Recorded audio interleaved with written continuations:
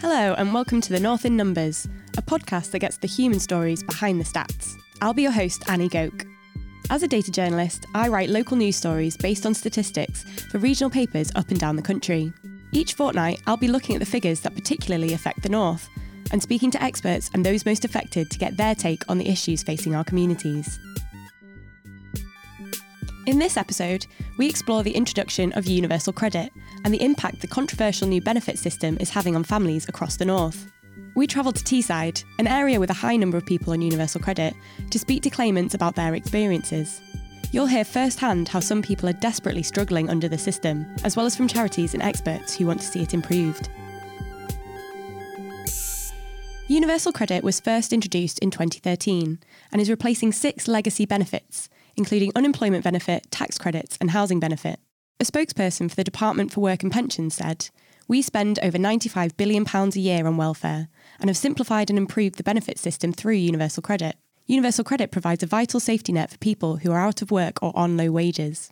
However, critics argue that its introduction has put poorer claimants in particular at heightened risk of hunger, debt and rent arrears, ill health and homelessness, as well as leaving claimants with nothing to live on during the transition period, which takes longer than a month. Many are then finding they are then worse off than they were while on legacy benefits. Flaws in the system and technical problems have also left people without any money while issues are ironed out. Jasmine Basran is the Manager of Policy and Public Affairs at Crisis, a homelessness charity that has been raising concerns about universal credit since its introduction. Universal credit has huge potential to work. Unfortunately, in its current state, it doesn't quite bring about kind of the changes we need to the system to make sure that people are getting the right support. So what we are seeing is the system as it is being rolled out, it's not invested in fully. So people aren't getting the amounts of support that they need. And it's also not tailored enough to people to reflect their everyday situations. So there's kind of 2 issues really with it, which is some of the elements of the design of it and then some of the ways in which it's being put in place and carried out in practice, which are kind of really impacting on people. Universal credit was supposed to be fully rolled out across the UK by 2017, but it has already fallen at least 7 years behind schedule. It is now not expected to be fully operational until September 2024. However, anyone who makes a fresh claim for benefits, or those whose circumstances have changed, will be moved on to the system through what is called natural migration. The number affected is rising every month. Across the North, there are now more than 805,000 people on universal credit, up from closer to 495,000 at the start of last year. One of the visible side effects of the introduction of universal credit has been a huge rise in the number of people relying on food banks. The Trussell Trust, the UK's largest food bank network, say that food bank referral rates are more than twice as high as the national average in areas where the full rollout has taken place. While universal credit has not yet been fully rolled out in Teesside, the area has a particularly high number of people on the system. There are currently around 37,500 people on universal credit in Teesside. It means 1 in every 15 people in the area are now on the benefit system, much higher than the national average of 1 in every 23 people. In the area, 16,521 emergency food packages were handed out by the Trussell Trust in 2018-19. Up from 10,831 in 2013-14, when universal credit was first introduced. Gary Lemon, Director of Policy and Research at the Trussell Trust, offered some more up-to-date figures. So between April and September 2019, the kind of last sort of 6-month period that we've got figures for, in the North East alone, food banks in the Trussell Trust network distributed 42,000 food bank parcels, and 15,000 of those went to kids, which is a 26% increase on the year before. And that's not just something that's happening in the North East. This is a picture that we're seeing nationally. The DWP say that the reasons for people using food banks are complex and cannot be attributed to one cause. But Gary maintains that universal credit is a major factor. It's not the whole reason behind the increase that we've seen, but it's a big reason behind it. Krista Coulson has been volunteering at the Trussell Trust Food Bank in Redcar for the last 7 years. I asked her if she'd seen an increase in demand in that time. Yes, definitely, especially since the universal credit's been rolled out. I don't think that the system's very fair. I don't think it looks at individuals' needs, and I think it's quite they've streamlined it out so it doesn't take into account people with disabilities, people with children, it's just one rule for all, and every case is different. Mostly, what we find is people when they first go on to universal credit don't get their first payment for a long time, so therefore they're actually living on nothing. Gary also agrees that the main issue with universal credit as it stands is the transition period. So number one for us is this minimum 5-week wait that people have to endure before they get the money to which they're entitled. And what we've been doing is we've been talking to people who've been coming to our food banks and asking them what this 5-week wait is doing for them, doing to their lives. So it's causing actually real destitution. So people are telling us, obviously, that they're unable to afford food, heating, lighting, clothing, toiletries, tampons, and it's causing debt as well. So we're seeing increasingly people with multiple debts. Peter Bamber is the team leader at the Redcar Food Bank. Out of the 12 plus vouchers we've done today, 3 of those are waiting that 5-week period and have been left with nothing during that 5-week period, which is why they've come into us. And on each occasion we have to say to them, look, you can get 4 vouchers within a 6-month period. If you're still like this in 2 weeks' time, come back and see us. We shouldn't have to be saying that. The government response to the 5-week wait is that, what people are entitled to is an advance to bridge that. And we know that increasing numbers of people are taking this advance to bridge this 5-week wait. But what that's doing is that's leaving people with this kind of decision point where they can either take this advance, and that immediately starts being clawed back out of their subsequent universal credit payments. Now, these subsequent payments were never designed to be generous. They'd seen cuts anyway. Previous debts as well can already be clawed out of that, plus people's advances. It means that very often now we're seeing people in food banks who've taken these advances and then got a horrible shock when they get their first actual universal credit payment, and it's far too low for them to make ends meet. So you're left this horrible sort of dilemma of destitution now, don't take the advance, or destitution down the line, you take it and you've got the money clawed back. And so people are having to turn to other agencies to make ends meet. I mean, ultimately, it's just wrong. Nobody in this country should need emergency food. Everybody should have enough money in their pockets to be able to afford the basics and to put food on the table for them and their families. Nadia is a young single mum on universal credit who had to turn to the Redcar Food Bank to feed herself and her child. I had to get an advance, otherwise I wasn't going to get paid for over 30 days.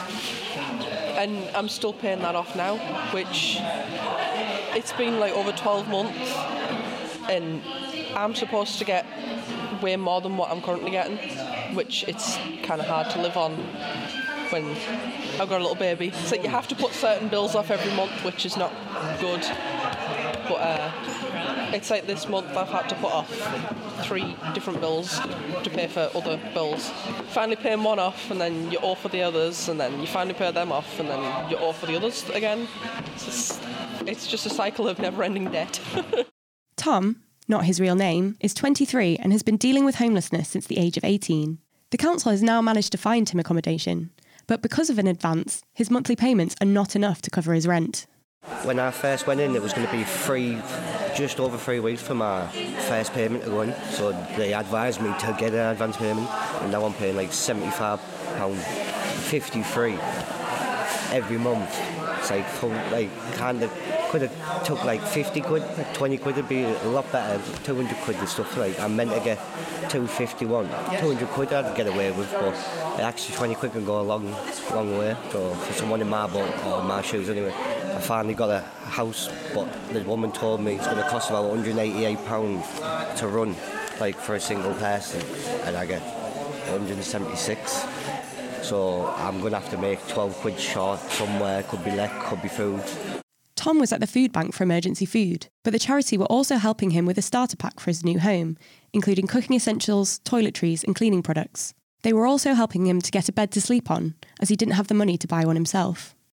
Team leader Peter says that food banks offer far more support than just something to eat, but the stigma around them means many are embarrassed to be seen using them, which is why Tom didn't want us to use his real name. The majority of them that are struggling with universal credit really don't want to be here. Those that are battling addictions and health issues, they're not so bad, they understand they're going to have to come. But the others are just simply suffering financially because of universal credit. No, they don't want to come through that door. It's something Krista has also recognised in her time volunteering with the charity. I think it's not nice, is it, when you need to come in, you live in hand to mouth and you need to come in and ask for food and basic like gas and electricity, when you, as a parent as well, when you can't provide them things for your children, of course you feel like a failure and you feel like you're letting your family down. So yeah, a lot of it's heartbreaking, because obviously I'm a mum, I know what we go through looking after our kids. The minimum 5-week wait for universal credit payments is not just driving people to food banks, it's putting many at risk of homelessness. Jasmine from Crisis also highlighted it as one of the biggest issues with the system. It leaves people with a significant amount of time where they're not getting money. And obviously you'll need to pay rent if you're living in a private rented home in that month. And often the people we support don't have the savings to kind of find money to pay that rent for that month. So it immediately sets people in a position where they're struggling from the beginning. And there are things like advanced payments, which the government made available as a loan effectively to be able to cover costs during that period. But then when you have to pay that back, because the amounts under universal credit aren't sufficient anyway, when those amounts are then being taken off on top of that, again, people are really, really struggling. So we're seeing lots of people in kind of financial situations where there's just increasing pressure on their finances, and it's really difficult to manage, and they're trapped in these kind of impossible situations where they're having to think about, okay, how do I pay my rent for the month and the food I need for the month? And many people are telling us that they're having to cut back quite significantly on things like food or heating, so that they don't have to pay, because they can't pay enough of a heating bill. And over time, that sustained pressure is just not possible to live with, and it just leaves people really kind of at high risk of homelessness, and we are seeing homelessness as a result of it as well. Like food bank usage, homelessness is also on the rise. More than 20,500 families across the north were found to be statutorily homeless in the year to June 2019, up from around 18,100 the year before. If a family is statutorily homeless, it means their council has to, by law, help them find somewhere to live. A household becomes eligible for assistance from the council if they are unintentionally homeless and fall within a priority need group, such as those with children, pregnant women, and those with mental illness or physical disability. In Teesside, the number of people accepted as statutorily homeless rose by 36%, from 603 families to 818 in the last year. The increase is 3 times as high as the national average of an 11% rise seen across England. While the 5-week wait for universal credit is one of the biggest problems with the system, another issue is that the benefit freeze has meant that payments are simply not enough. Anna Stevenson is a welfare benefit expert at anti-poverty charity Turn to Us. Benefit rates were already too little to live off at the point when they were frozen, and they've been frozen for 4 or 5 years now, so they've not been keeping up with inflation. Prices go up every year, but the money in people's pockets doesn't. It's meaning that children are going to school hungry. It's meaning that people are having to choose between putting on the heating and buying food. It's putting people into real crisis, and it's a crisis that goes on and on and on. It's pushing people into food bank usage, and it's driving homelessness. Jasmine at Crisis also highlighted the benefits freeze as a major issue. Well, one of the things we're really seeing is that the housing support under universal credit is absolutely nowhere near enough for people to live off at all. It has been frozen for 4 years now, and previous to that we saw kind of years of underinvestment. So we've got a situation where that housing element, that support under universal credit and housing benefit is nowhere near meeting the cost of rents in many areas.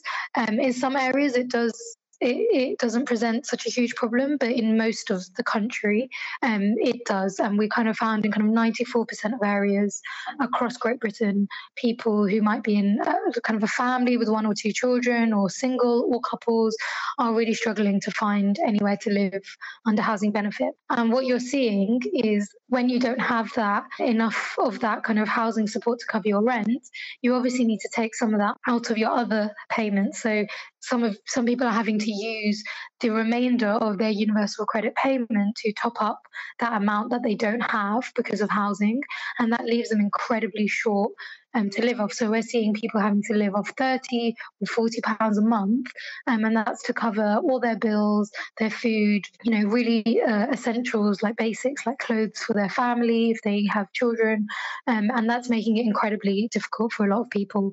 Maureen entered the benefit system after her maternity cover job ended and she found herself unemployed. The housing element of her payments was £15 a week short of her rent, meaning she had to top it up using the rest of her payments and cut back elsewhere. It's just kind of playing around with those different small sums that are coming in to see whether you can cover your essential living costs.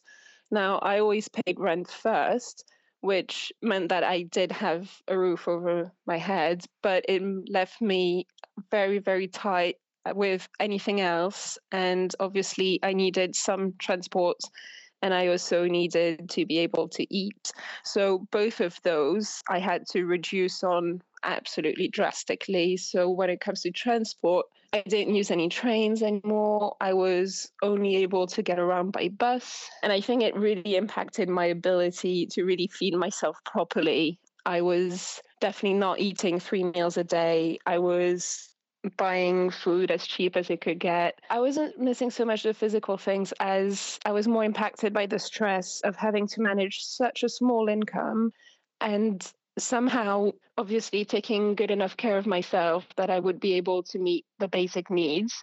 And on top of that, look for work, which is a very stressful situation in and of itself, but is compounded by not being able to afford new interview clothes if I needed them. Like I said, having to take the bus into interviews, it really used up so much of my time. And that's time that I wasn't spending on preparing for the interview or sleeping soundly. It really hinders your ability to kind of get back on your feet at a time when you really need all the support that you can get.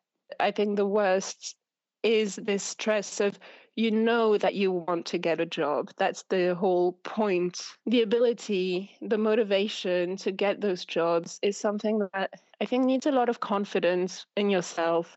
And you shouldn't be afraid to keep on trying and trying. But all of that I find is very difficult to access if you're worrying about money.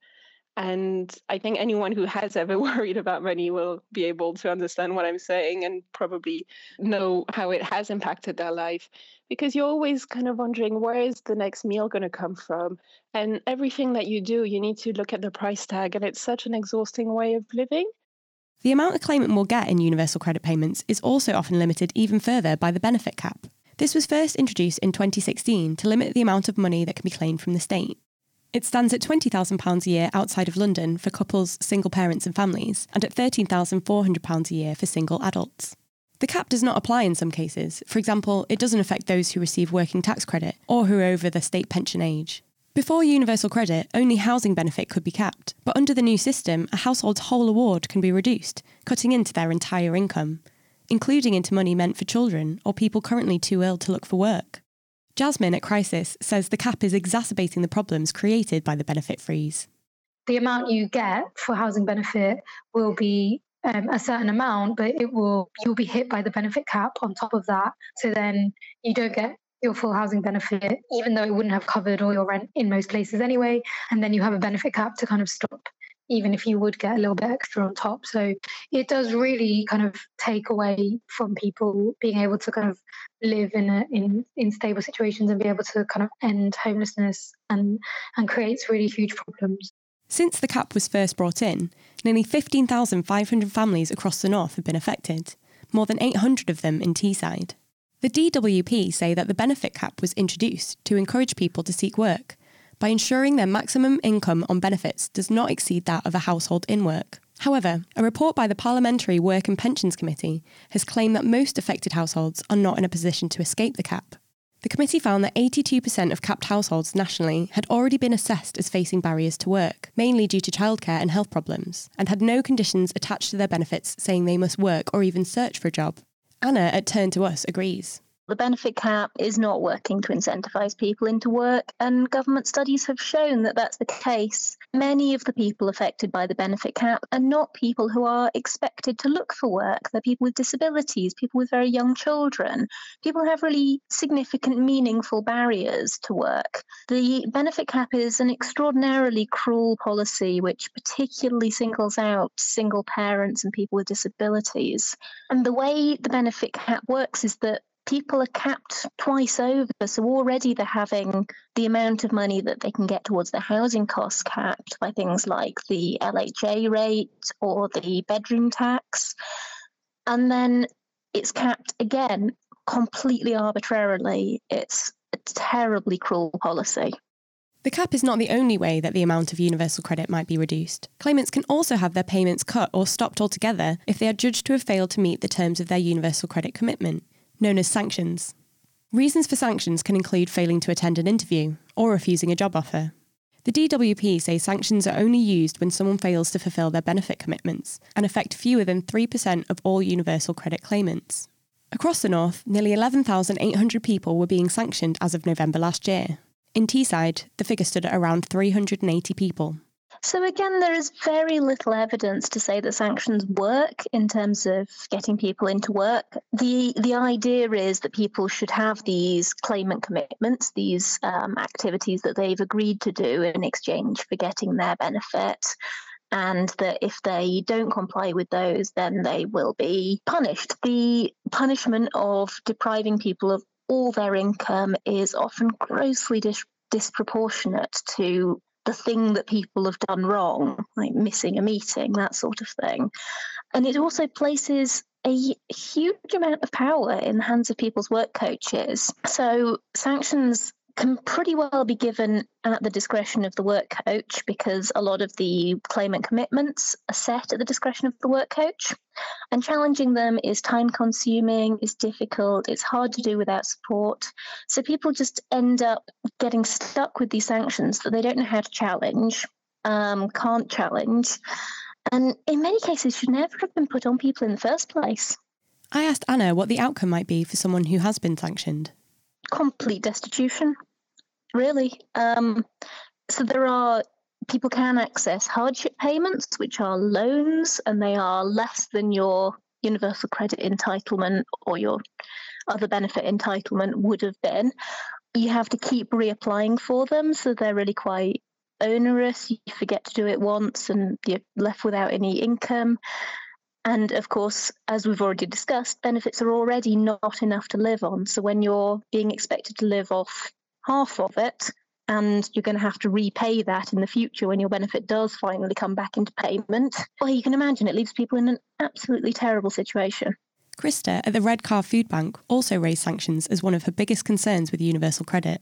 I just don't think the sanction system's fair. Some people get sanctioned for reasons like silly reasons, really, like not being able to make an appointment through illness. You know, people do get ill, and there just seems to be no grace for them at all. So if they don't jump through every little loophole, it's like the benefit system's just looking for a reason to stop the money, and then sanction them for however long. And some, like we've heard today, somebody's been sanctioned for almost 4 years because he can't meet the requirements. Literally, they're making it impossible for him to meet their requirements. So it's like, what do you do in that situation? We spoke to David, which is not his real name, the food bank user that Krista was referring to. She said she sent me a letter for an appointment, and I never got the letter. And then they've sanctioned me, and now I've been sanctioned for 4 years sanctions. And like I've said, can't you squash the sanctions, you know what I mean? I'm not finding it hard, and they haven't done nothing. And then I'm having to apply for hardship, and I'm only getting like £100 for like a month, do you know what I mean? How's that meant to last me a month? I could manage if I got my proper benefits. I would probably be able to manage it, but when you're not getting your proper benefits and then sanctioning you for like the length of time they do, because at the minute I'm having to pay, like when I'm getting like my hardship, I'm having to pull £85 out of the £100 for my rent top up, do you know what I mean? And that's every month. So I'm left with like a daft £20-30, do you know what I mean, for myself. And then I've got to buy like the gas, electric, your food, do you know what I mean? You can't do it. It's just too hard. And then you've got like the kids wanting this, that and the other, and it's hard. Well, I'm getting more depressed basically. I'm already suffering with stress, anxiety and depression, and then I'm finding I'm taking out on the kids, do you know what I mean? Like snapping at the kids all the time. And it's not fair on the kids, because at the end of the day all they're trying to do is be the kids themselves, you know, like kids do. And it's not fair. It is hard on the kids. And then you're finding like you're going out and getting like loans off people. So then when you get money coming off the door or whatever you get, it's gone because you've had to pay it out to pay back for what you've had. It's a nightmare. It really is. Gary from the Trussell Trust also believes that sanctions are not the best way to ensure that people are moving away from benefits and into work. To be sanctioned, to have money taken away from you, to be punished, to be stressed when you already potentially have mental health problems. About half of people referred to food banks have got mental health problems. It's putting people in a downward spiral. And what our benefit system should be doing is anchoring people from poverty, giving them a base from which to rebuild. And instead, with measures like sanctions, people are being punished. As you've got kind of less and less money coming in, your options and your life narrows down dramatically. You get more and more trapped until you're having to make these awful, impossible decisions of, do I switch the heating on or do I buy cereal so my kids can have breakfast? And that's no way to live. Any of your listeners who would have gone for job interviews and stuff would know that's quite a stressful and difficult experience. You need like nice clothes for it. You need to feel confident. You need to be able to, really smash that out of the park. You need to be in a good kind of positive place to do that. Sanctioning somebody, punishing them, taking their money away, constricting their options is not helping them get on in life. The DWP have announced an end to single fixed period sanctions lasting more than 6 months. So hopefully the experience of David won't be repeated. They've also announced other changes to universal credit, most notably an end to the benefits freeze. It will mean that universal credit payments will rise by 1.7% in line with inflation in April. However, Anna from Turn to Us warns that this is not enough. Of course, we do welcome the benefit freeze ending, but we're still looking at a situation where people's incomes haven't increased with inflation for many years. So we're really glad that it's ending. It is right that it should be ending, but it was a policy that should never have been imposed in the first place, and ending it now doesn't undo all the harm that it's done and will continue to do. To make up the difference, there'd have to be a significantly above inflation rise, which isn't what we're looking at. Jasmine at Crisis also says that increasing housing benefits by inflation will not solve the problem. Housing benefit previously was linked to market rents, so it was linked to local rents in an area, and increasing that by inflation in most places offer people very little support. Kind of because it's no longer linked to rents, it doesn't really make sense, because what you would have is if it was linked to, so we want it linked to kind of the cheapest third of rents, or the bottom third of rents, which is what housing benefit covered previously. And if you had that situation, you would always make sure that people are just able to live where they are. You wouldn't kind of be essentially giving people an amount of money that isn't related to rents where they are. It's become a completely random number because it has been cut for so long. It was frozen, and now increasing it by inflation just means it's an amount that doesn't really make sense. In particular, Anna highlights the fact that the inflation level increase to local housing allowance will make very little difference in Teesside. Teesside's relatively lucky in that they do still have a reasonable number of properties that are in that affordability category, but the changes to the LHA rate are going to make very little difference at all. So in Teesside, that means that the changes to the LHA rate, there will be one more property affordable in Teesside. The government have also announced that from July, the transition period will be reduced from 5 weeks to 3 when moving from certain benefits onto universal credit. However, this will only apply to people who've been moved onto the system as part of the full rollout via managed migration, which is currently only being piloted in Harrogate. Those moved onto the system through natural migration, in other words, the vast majority of people, will not be eligible for this transitional protection. Gary from the Trussell Trust says that these changes have been really important and positive, but again says more needs to be done. Those changes will make a huge difference to millions of people now and in the future. And we called for those and we really, really welcomed them when they were brought in. One of the interesting things about this is when you've got so many people living on such a tight budget, changes which put like a couple of quid in people's pockets every week can actually make all the difference. But conversely, things which take a couple of quid out of people's pockets can actually be quite disastrous. So they're significant changes and they'll make a real difference. And for lots of families, that might be the measure which will stop a further spiral down into poverty, which is harder and harder to lift people out of the further down they get. However, look at the numbers that we talked about at the top of this podcast. Obviously, it's not enough and more has to be done. You talked about those benefit run-ons, they're called, which mean that people have a shorter wait. That, to me, is a recognition from government that, for these people, a 5-week wait is simply too long. And they've recognised that and they've done something about it. What we want to see is nobody having to endure that 5-week wait, because it's causing so much trouble. So that would be probably my number one ask. Most of the claimants that we spoke to said that they would like to see universal credit scrapped and a return to legacy benefits. However, it's highly unlikely that this is going to happen. Jasmine at Crisis says the priority now should be ensuring that universal credit actually works, rather than trying to get rid of it altogether. Because of where we are with universal credit, it would be really difficult to roll it back, for example.